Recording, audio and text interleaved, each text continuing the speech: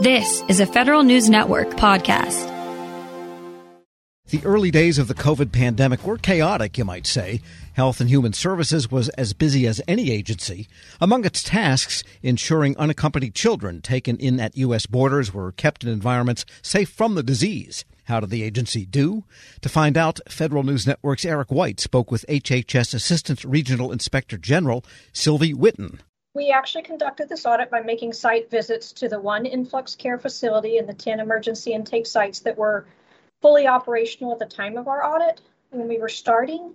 And during these site visits, we conducted a walkthrough of each facility, actually putting our eyes on the different rooms and different setups and things that they had going on in these facilities. And we were observing such things as the overall facility layout, the children's living conditions, services being provided to children, the COVID-19 precautionary measures that were in place, which would include things such as distancing and mask wearing, things that we could physically observe, and an overall observation of how the facility was handling COVID-19 and COVID-19 cases. We also had a series of interview questions that we asked of facility officials so that we could gain even a better understanding of certain things, including the services provided to children, the COVID-19 policies and procedures that were being used by each facility, how COVID-19 testing and reporting was being done, and any challenges that the facilities were facing with respect to COVID-19. And as far as the facilities that we visited, the one influx care facility and 6 of the emergency intake sites were actually in Texas.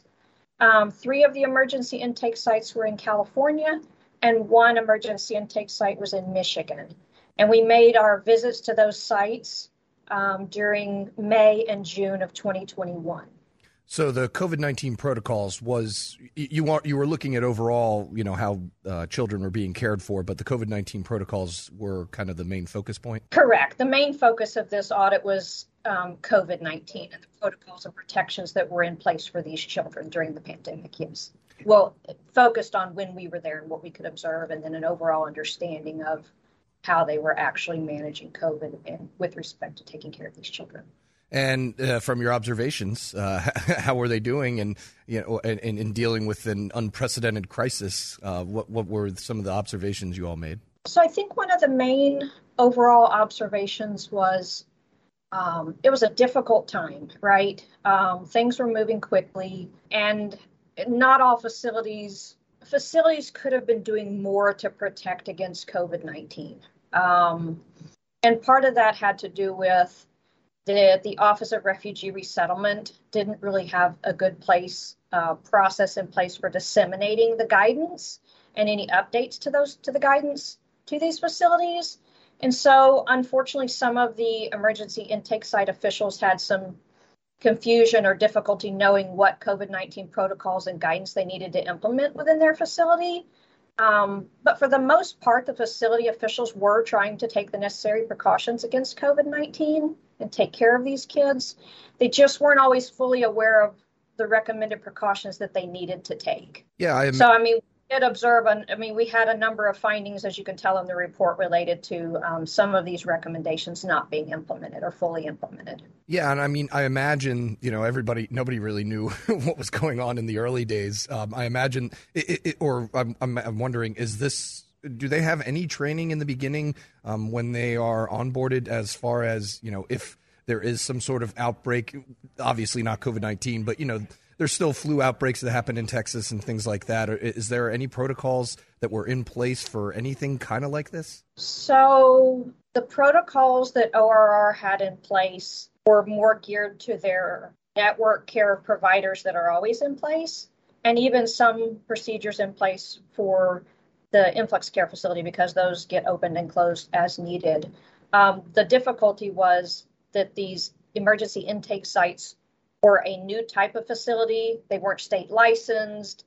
And so they really were trying to put together guidance and recommendations for these facilities for this pandemic, which is, nobody saw COVID coming, right? So while they may have had, and I can't speak to that, what protocols they might have had in place for flu and things like that, I'm sure they probably did at their normal network care of providers, but this was new, and the emergency intake sites were a new type of facility, and not all of what was required of their normal facilities, normal care provider facilities, that their standard network care was being required of the emergency intake sites, because some of it, the difference being, there's a big difference in not being state licensed and some of the things that they can require. So they were trying to quickly develop protocols and procedures that were going to be required of these emergency intake sites during this pandemic. Yeah, and as part of that, with these intake sites, what part of the actual intake process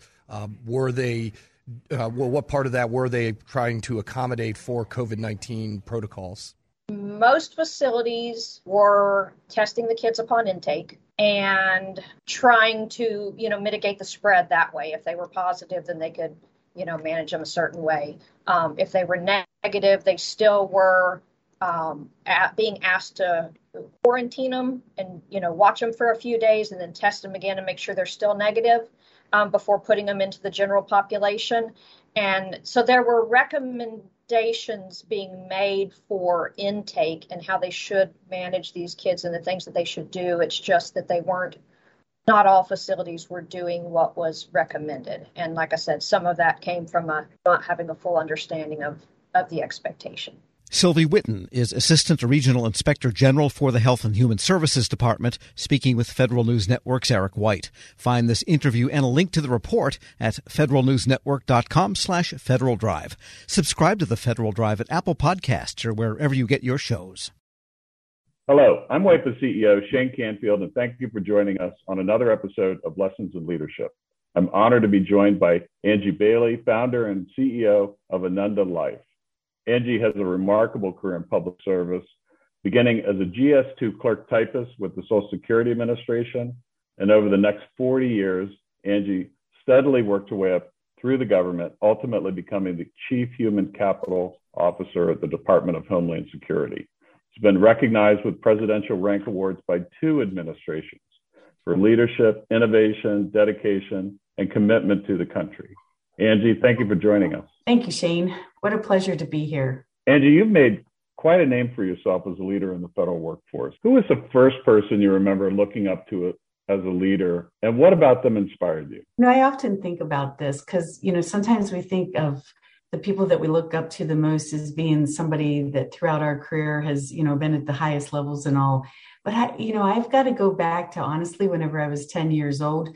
And I remember I really wanted to play Little League baseball on a boys' team. I was the only girl. And interestingly, it was the women who would keep saying to me that, no, I couldn't play. And then one day, whenever I was there to sign up yet again, there was this guy, his name was Delbert Beiser. And I remember he had like red hair and he had wad of tobacco in his mouth and greasy overalls and everything. And he said, I'll take her on my team. And, just looking back on that, there's so many leadership lessons and things that I just really admire about him. And actually, I thought about throughout my entire career. He took a chance on somebody he didn't know. He put aside whatever conscious or unconscious biases that he might have had about having a girl on a team. He treated me the same, whether if I wasn't performing, I got benched just like the boys. I got no special treatment. And he was just really honest with me, and he just included me in everything. And so looking back on it, really, it was Delbert Beiser, our local mechanic in our little small village, that was, I think, my inspiration for going on to, I hope, become the leader, that I wanted to be. I'd say half of the guests on this podcast have had similar stories where they reach back to either childhood or young adulthood. And I think as leaders, it's really incumbent upon us to keep that in mind, that what we say and do, especially in the younger ages, really can have a lifelong impact. How would you describe your leadership style, and how's that developed over time? I would say that the one word that describes my leadership style is that I care. I guess that's more than one word, but I care. I've always cared about the mission. I've always cared about the people. I've always cared, about making sure that that they had what they needed, or that they were developing the way, that they aspired to develop. And I tried to take this approach of not treating people the way I wanted to be treated, but instead treat people the way they want to be treated.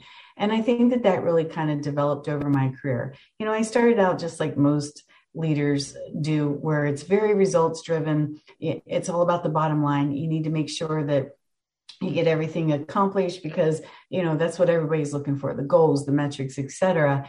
But I think as you mature and you go along, you start to your point, you draw back on those early childhood days or early adult, whenever you're a young adult, and you say, I think that there's a little bit more to this than just the bottom line. And so over time, I really began to, I think, see a much bigger picture and the entire ecosystem, if you will, and how the people themselves fit into all of this. And that ultimately, at the end of the day, it was all about the people. And so I think my maturity allowed me to then shift and focus more on the people than so much on results and bottom line. You've been recognized with 2 presidential rank awards, 2 different administrations. You founded your own company. Tell us a little bit more about your background from the beginning and how did that lead you to where you are today? Well, it's kind of interesting, like you said, that I started out as a GS2, Social Security Administration. I mean, what I really wanted to be was a criminal prosecuting attorney. That was absolutely my dream. I sometimes joke and say what I really wanted to be was a mafia don, but that wasn't going to work out. So, had to be a criminal prosecuting attorney. But, I had to get a job to pay for college. It wasn't in the cards that I was going to be able to go to college without a job. So I applied at the Social Security Administration, at the unemployment office. And lo and behold, I got a job at Social Security. I didn't even know it was federal, to be honest. From there, I went to the Department of Defense, and I found this career field called Labor and Employee Relations. And honestly, it was as close as I was going to get to being a criminal prosecuting attorney. I didn't go on to be a criminal prosecuting attorney, but I went on courtesy of Department of Defense to get both my bachelor's and my master's in leadership, because the whole study of leadership, I just find incredibly fascinating. From historical to current times, it's just something that's just really fascinated me. And so I would say I'm a lifelong learner of leadership. And then I would say some of the other things that got me maybe where I am today is I never really said no to anything. If people asked me to take on a new challenge, even if I wasn't sure I was going to be successful at it, I would say, you know what, not sure this is going to work out, but more than happy to give it a try. And it always worked out. But I think giving things a try and just not saying no to opportunities is what really led from one position to the next. I feel like I was always rewarded for just stepping in or stepping up and taking on the challenges that sometimes no one else wanted to do. Angie, thanks so much for joining us today. Oh, thank you, Shane. It's such a pleasure. I really appreciate you giving me this opportunity. Thank you. This has been the Lessons in Leadership podcast. I'm CEO of WEPA, Shane Canfield. Looking forward to talking to you next time. Grab a 30-day free trial of Live by Live Plus, and you'll get unlimited skips, commercial-free music, and all of the podcasts and live streaming events you can handle. Visit livexlive.com/podcast1 to learn more and start your free trial.